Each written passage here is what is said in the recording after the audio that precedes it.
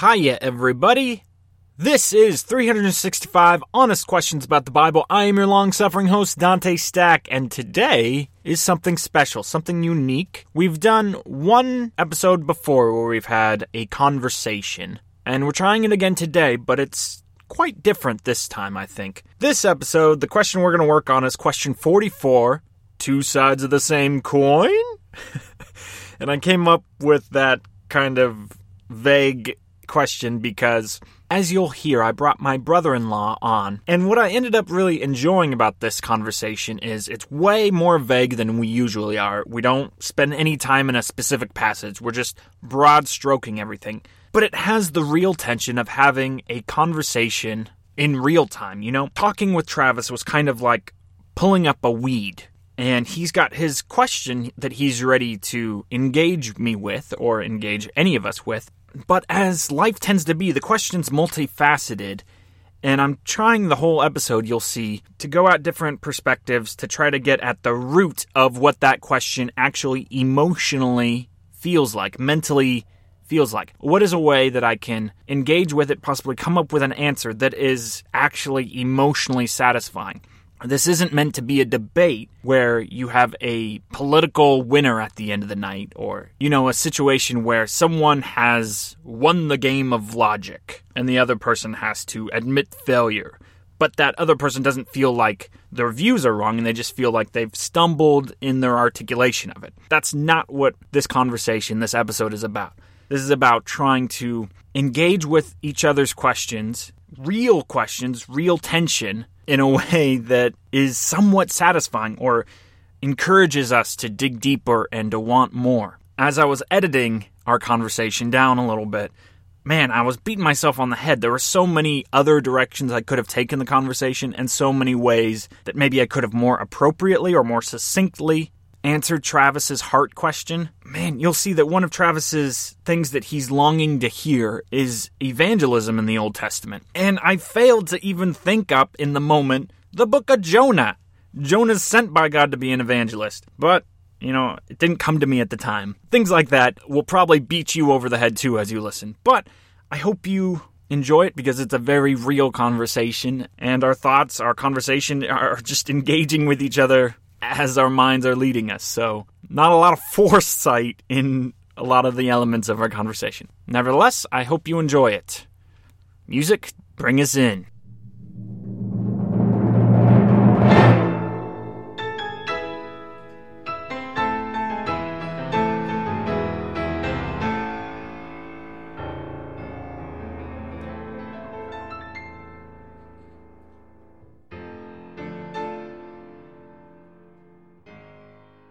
Okay, so today we've got Travis, I almost said son-in-law. That is not correct. My brother-in-law. He's not that young. So we were having a conversation a few weeks ago now at this point, and we're flowing. It was a good conversation, so I invited Travis to come on, and I gave him a blank slate. Said, whatever question you want to bring up, we'll talk it through.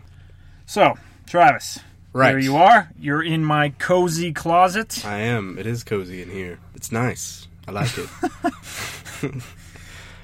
So, the question that I decided to go with was, to boil it down, did God's character change from the Old Testament to the New Testament? So why on earth, out of all the questions that you could have possibly asked, why are you bringing this one to the table? Well, this one kind of has plagued me for a while since I was a younger child, growing up in church. It kind of just bothered me because in the Old Testament we have this God of wrath and anger, and it seems that most of what we're seeing is him taking out his anger on various peoples. And in the New Testament, we see Jesus come on the scene, and he's like, hey man, it's all cool, like, love everybody, it's all great.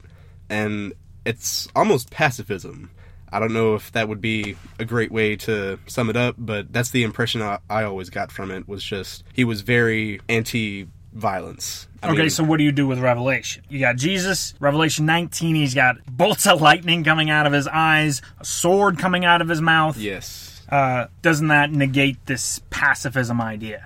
Well, I don't know if it completely negates it, because I think the core root of his teaching was, with your time here on earth, don't live in anger, don't live by the sword, don't take out violence on others.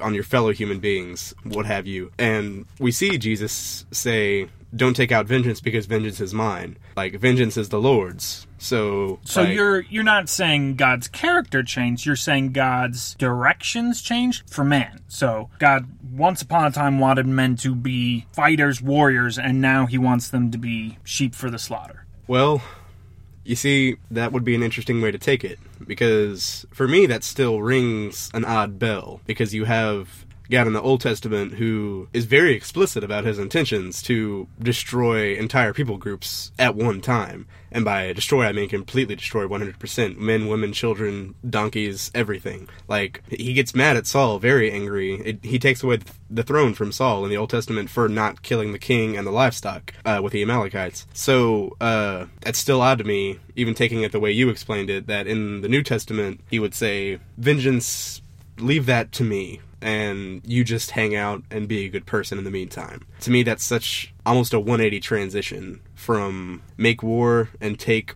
what the Lord has given you to just take it easy. My pastor, just yesterday morning at a men's morning Bible study, he said there's 5, and I have no idea, he's probably getting this from some other source, but he said there's 5 major character types in the Bible. There's obviously God, there's the angelic realm, whatever you want to do with that.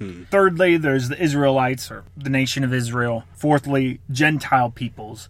And fifthly, the new man. When the Apostle Paul says, now there is no longer Jew nor Greek, but we are all one in Christ, he seems to be plot twist, game changer. Here's the new thing on the block. So again, I don't think we're to the heart of your question yet, because I think what you're actually wrestling with is not God's directions for people, but God himself. Yeah, I think that's fair. But then the Revelation thing, Jesus with sword coming out of the mouth, is still a possible answer for you, right? Yeah. And not to mention the woe to you Pharisees, woe to you scribes. Right. It'll be better for Sodom and Gomorrah on the day of judgment than you twerps. Yeah, it's very vivid.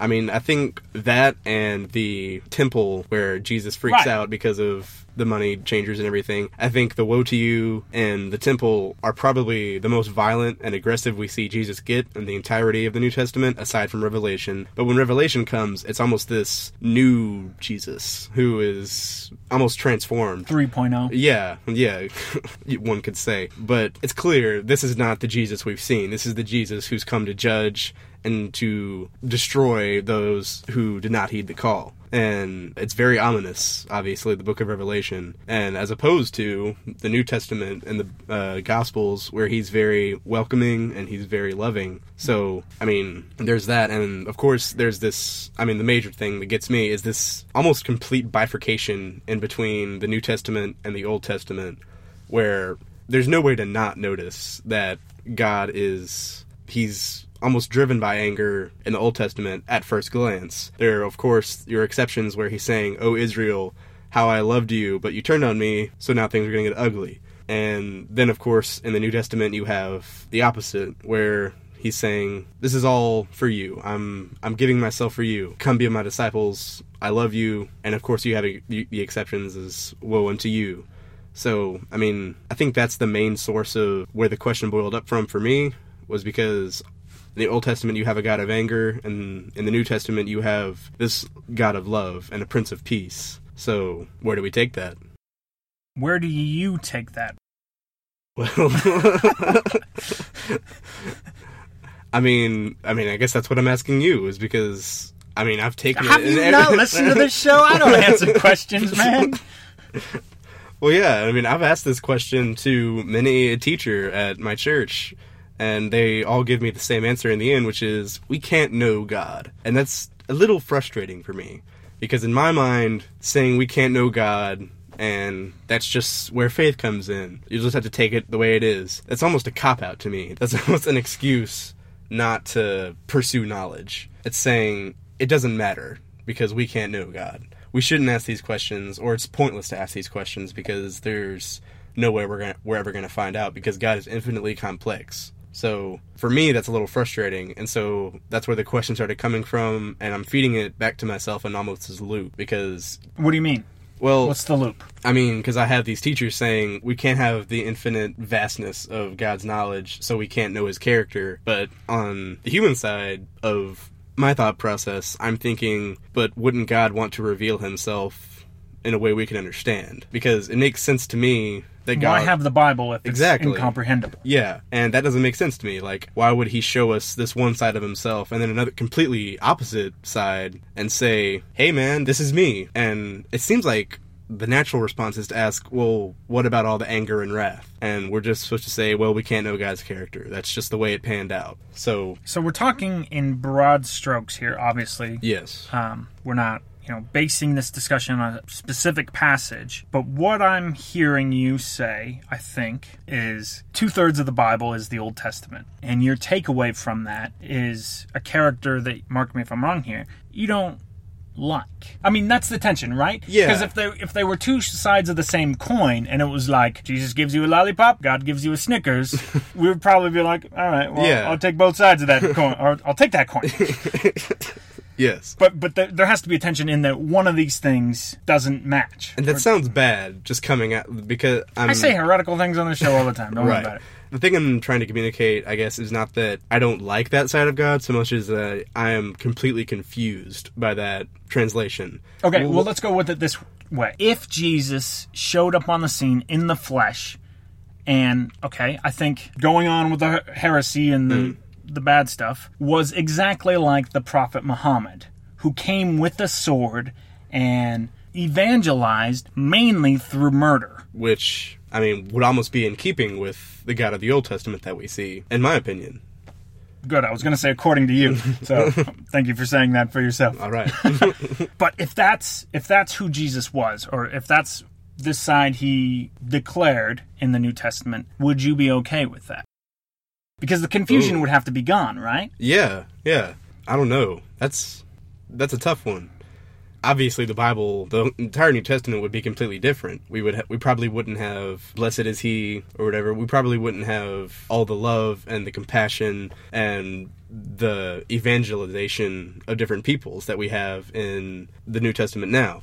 We would have the God of the Old Testament coming down in human form and saying, wrath is to be executed upon the world. And I don't know, that takes it to an interesting place, definitely. Well, we're there in that place. I know, I'm trying to figure out what's going on. I'm trying to get my bearings. I mean, to say I would be okay with it would be a reach just because we would have a different version of Christianity itself, and it would be a completely different religion, in my opinion. It would be closer to Judaism than anything else. I don't think we would have that element of go out and make disciples, go out and love other people, and show them the grace of God. I think we would have go out and take the world for God.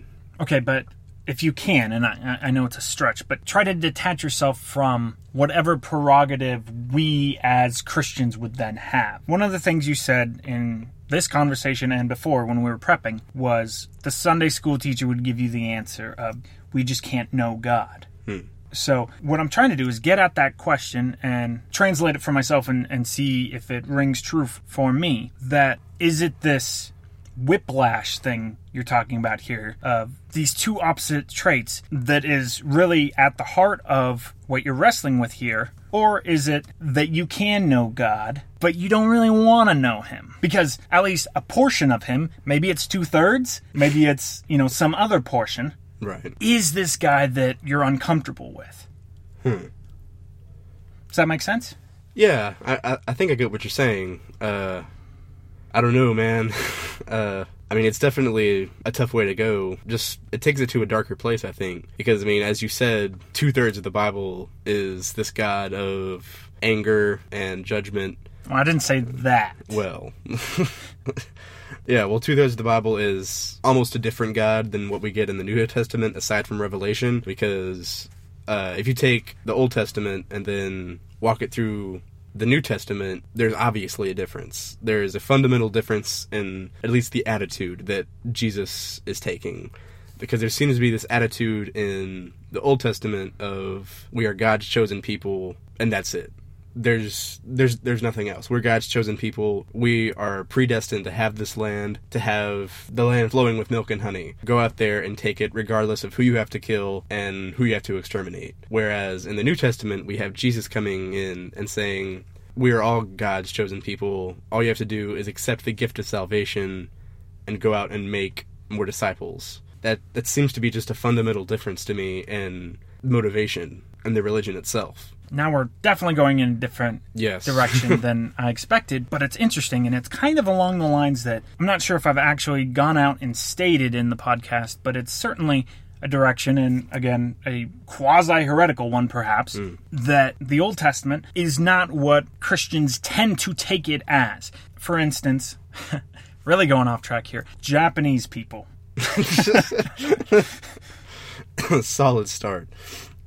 Yeah, so if we're looking at it from a Protestant, Christian, evangelical perspective, here's a people group that have continuously, despite a tremendous missionary push for 500 years now, have rejected the gospel, have rejected as a whole, 99.3% of the population, something like that, has rejected Christianity.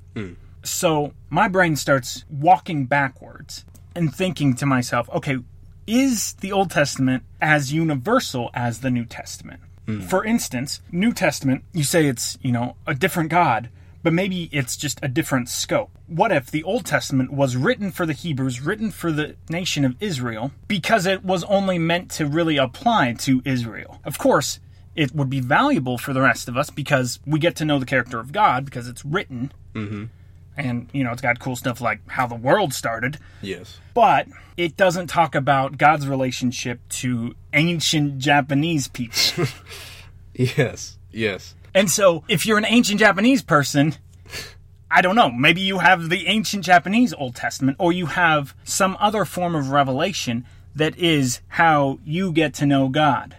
Would that explain the gap there? Would that explain the difference? I don't know. It seems like a reach. Why? I don't see how I'm reaching at all.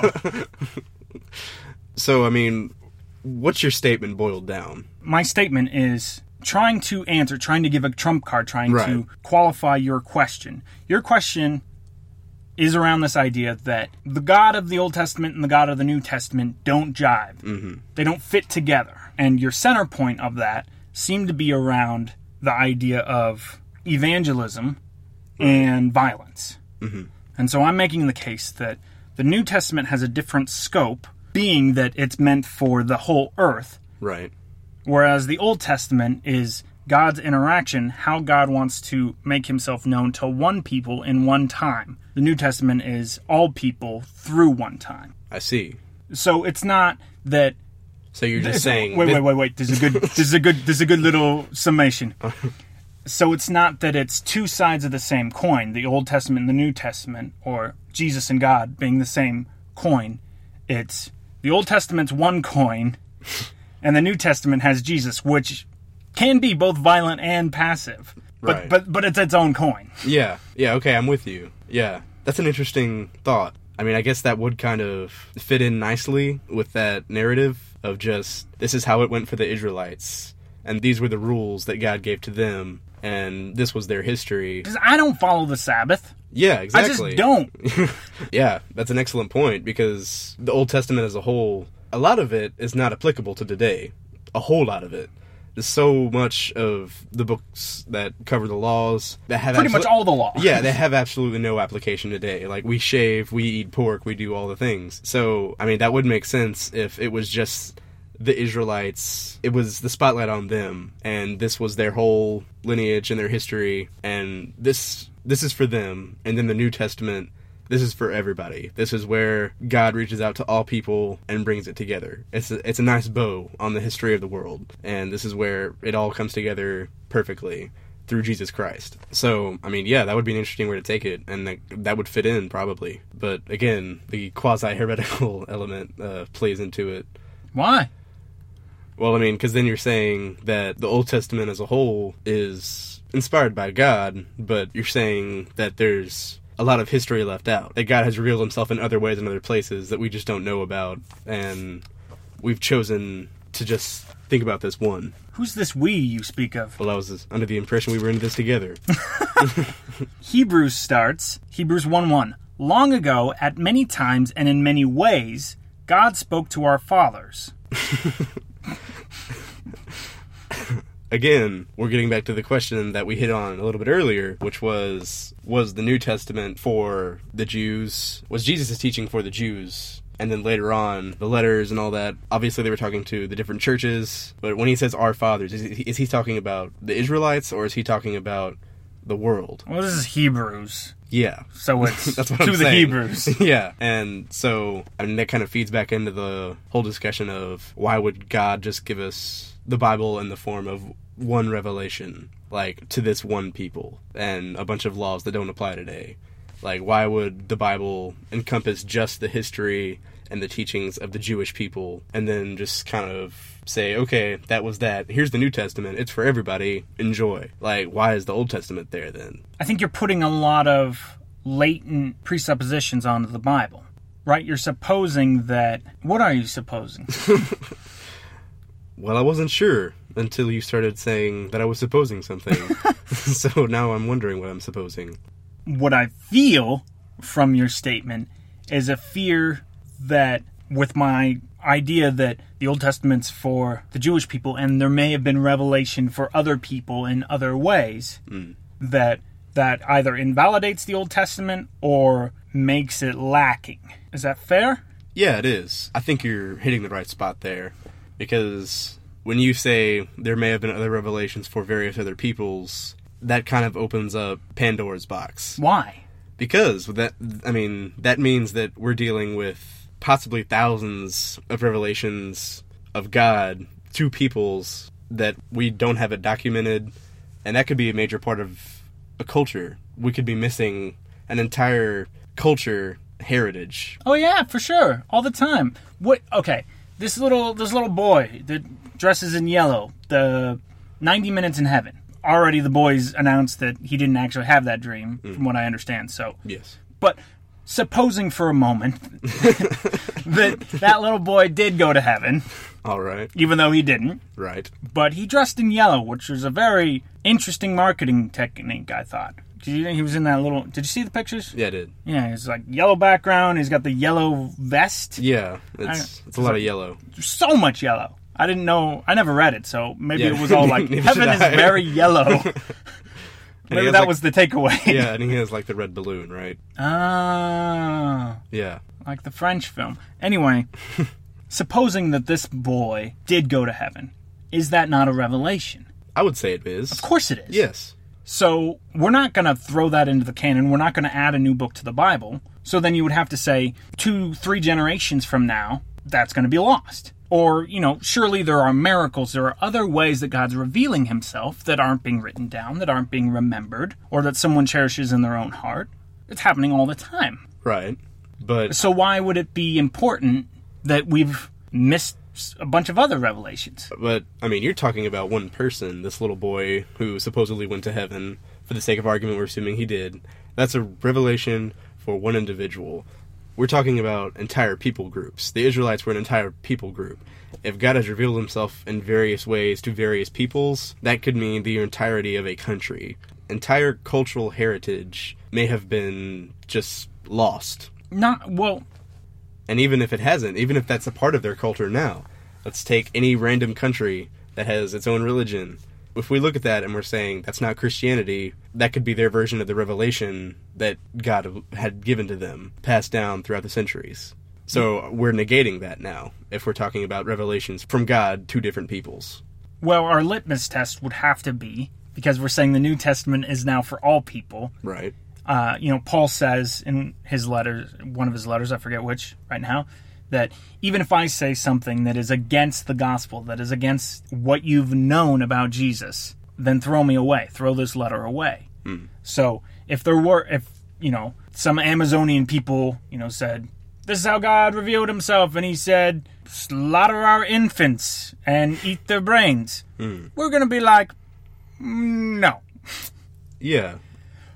But the subpoint that is kind of getting me with this rabbit hole we've gone down is, why has Israel's revelation been the only one that we've chosen to include in our own religion, in the holistic sense of Christianity, and the whole picture?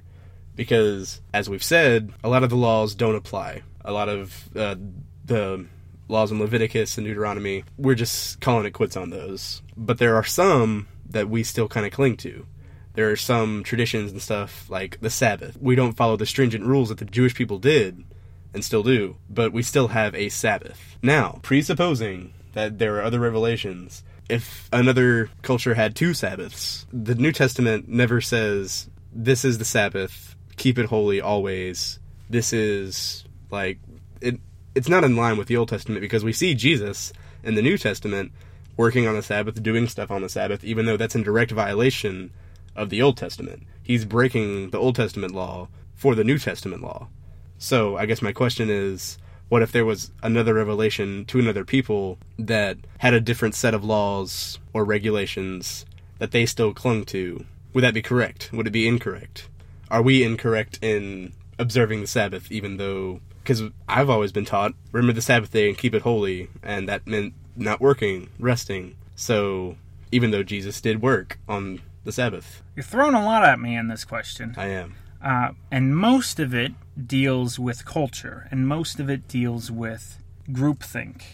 At this point in my Christian walk, the way I understand Jesus, the way I understand the God of the Bible, is, he cares about stuff, and he's involved, and he has certain directives that matter for whatever reason. Most of the time, I don't understand why those things matter, but I also always want to be careful to not, and I've done this most of my life, but to not make God out of the laws or make God out of the directions, rather than make my concept of God out of who I believe he is, like based off of his character. And so when you get talking about these like double Sabbaths, a part of me just is like, that's a conversation we have down the road. Let's first figure out who this guy is, this God that your Sunday school teachers told you can't know. Let's get to know him and ask him and try to figure out who he is before we try to form theologies and try to form a catechism out of it. When I was growing up, the church that my family went to was just a new little church, and one of the first things we did was spend, and main service did this and Sunday school did this. So I'm like, 7, 8, and every week we're going through and we're doing all of the Westminster shorter catechism questions. And there's like 160 of them. Wow. And we did one a week. And it was all in this form of question, answer. Next week, question, answer. And it was this systematic theology where all these assumably bald-headed older men got together, right, and said, this is who we should be. And, the thing that makes Jesus so interesting and that makes the God of the Old Testament so interesting, but I'll start with Jesus, is he talks in these parables in these obscure ways, and then he says even obscurer things on top of that, like, for those who can see. Yeah. And I think he's doing that because he's trying to draw us into him rather than draw us into, here's a little bit of heresy, even though I'm a conservative guy when it comes down to it, but draw us into his character, because it's only once we're into his character, who he is, that we can draw any sort of conclusions. So these other cultures, if they had a real revelation from God, and like the Ethiopian church, they're way into the Old Testament. They claim to have the Ark of the Covenant in their Holy of Holies in their capital city in Ethiopia. And they have the Book of Enoch, several other books in their Bible. Yeah. And the really interesting part about it is they're one of the oldest churches in the world because, and we see this in the book of Acts, we see how the gospel got to them. And it was super early. India has a similar tradition. We think the Apostle Thomas went and took the gospel to India. Well, that gospel, it's going to have a little Indian flair to its culture. Yeah. And if you're talking Old Testament, I don't know how that interacts then with the New Testament. But man, if Jesus is right, that God is loving, then I have to think that there was a revelation for that ancient Japanese samurai dude. Because he's really cool. Okay, I'm with you. So that was my long soliloquy. Okay. And that's a nice way to answer the question, but the question that I was kind of referring back to during your whole soliloquy was classic not answering the actual question soliloquy was, if assuming God did reveal himself to other people groups, was it every other people group? Like, did he choose to say, okay, these people groups will get my word? Because obviously there's no evangelization in the Old Testament. When they go into the Promised Land, God says, kill everybody. There's no mention of him saying, reach out to them, witness, bring them back to me, call them back into my word. There's no reaching out to me. I've never seen any evidence that they were trying consciously to love or to have mercy on any other people as people. They were saying, no, they're occupying space that we have been promised, therefore they're all liabilities. Let's go in, let's take what's ours, and that's it. It's almost dehumanizing entire cultures just because they're not Jewish. Now, saying that your theory of the various revelations of different cultures, did the revelations just fail? Did they fall that far away from God that God decided to exterminate them as a culture? I mean, because that's where we have to take it naturally, is it not? Yeah, I mean, he clearly was okay with destroying the entire world, which clearly would have had to have had many cultures within it at Noah's time. So, yeah, I don't think it's beyond his scope to be like, Babylonians, kind of done with you now. And is that why he ordered the complete destruction of society? So he could destroy any record they have had of their revelation? No, well, I don't know. That's just my instinct answering, but... Because surely if he revealed himself to every people group across the earth, then somebody else would have recorded it. Somebody had to have said, this is the way our God has revealed himself to us. Dude, it was all at the library in Alexandria. That sucker burned. A classic cop-out. It's all at the Library of Alexandria. It's a classic cop-out, but it does have merit. It is fair. It is fair. Because you were hard-pressed to get information back then. I do want to point out one more diadem in my pet theory. I only say diadem because we just read that Revelation passage before coming on air. That's the first time I've ever said on air. On air. On air. Nice. Anyway, which is completely anachronistic, really. Anywho. The interesting character of Balaam. Balaam is a non-Jewish person, a sorcerer of some sort, but he seems to have a direct line in the book of Leviticus to God. Right, yeah. And it's legitimate, and God talks back to him. More than that, the only time in the entire Bible where a friggin' animal talks, it's through Balaam's ass, through Balaam's donkey. Yeah. That alone is a new type of revelation. And that new type of revelation isn't coming through the Jewish people. That's a good point. And, I mean, I just want to point out that that's a completely random story. It seems like there's never mention of it again, it seems like. There is, actually, several times. Because Balaam's... Oh, yeah. You're right. It's referenced. Yeah. But what I mean is it's never... I don't know. It seems like they just throw it in there, just kind of throw it in there. And then later on when they reference it, they're saying, remember that time we talked about the donkey talking? It's like that. Yeah. That's a great point. This non-Jew just walking along, and God just shows up and gives him this revelation personally. And I guess it's never really explained. I mean, there's a lot of context to it, but that is a personal revelation. No, Balaam's relationship with God and where that comes from is just assumed in the book of Leviticus. Which would seem to contradict the idea that the Jews were God's chosen people specifically, exclusively. Well, okay. Exclusively, yes. Yeah. Push back. I mean, certainly, and maybe this is answering your question from 30 minutes ago, the Jewish people are more important than everybody else because that's the culture, that's the race that Jesus comes to earth as, that God chooses to come into the flesh as. So they do have prominence, and I think that's the reason why this is my supposition and my instinct, and I could be totally off base, but maybe the most crucial reason that we have the Old Testament is simply because we need the context for where Jesus came into, what that people group was like, and how God interacted with those people. Yeah, and he does make a lot of references, Jesus himself does, to the Jewish law, and there are a lot of guys who are not cool with what he's doing, and he says, I'm here to fulfill the law, and I am the new law. This is the end of what you know, and it's the beginning of the law that I'm laying down. Ooh, I like how you put that. Thank how you. Jesus put that. Also just came to mind Job, another non-Jewish character that interacts with God, has a relationship with God. He gets his whole book. Long book. Yeah. Travis, what is the question we asked today? I think the question we started with was, did God's character change? And is that the question we ended with? No, it is not. What's the question we're ending with? I would have to guess, because I'm not entirely sure.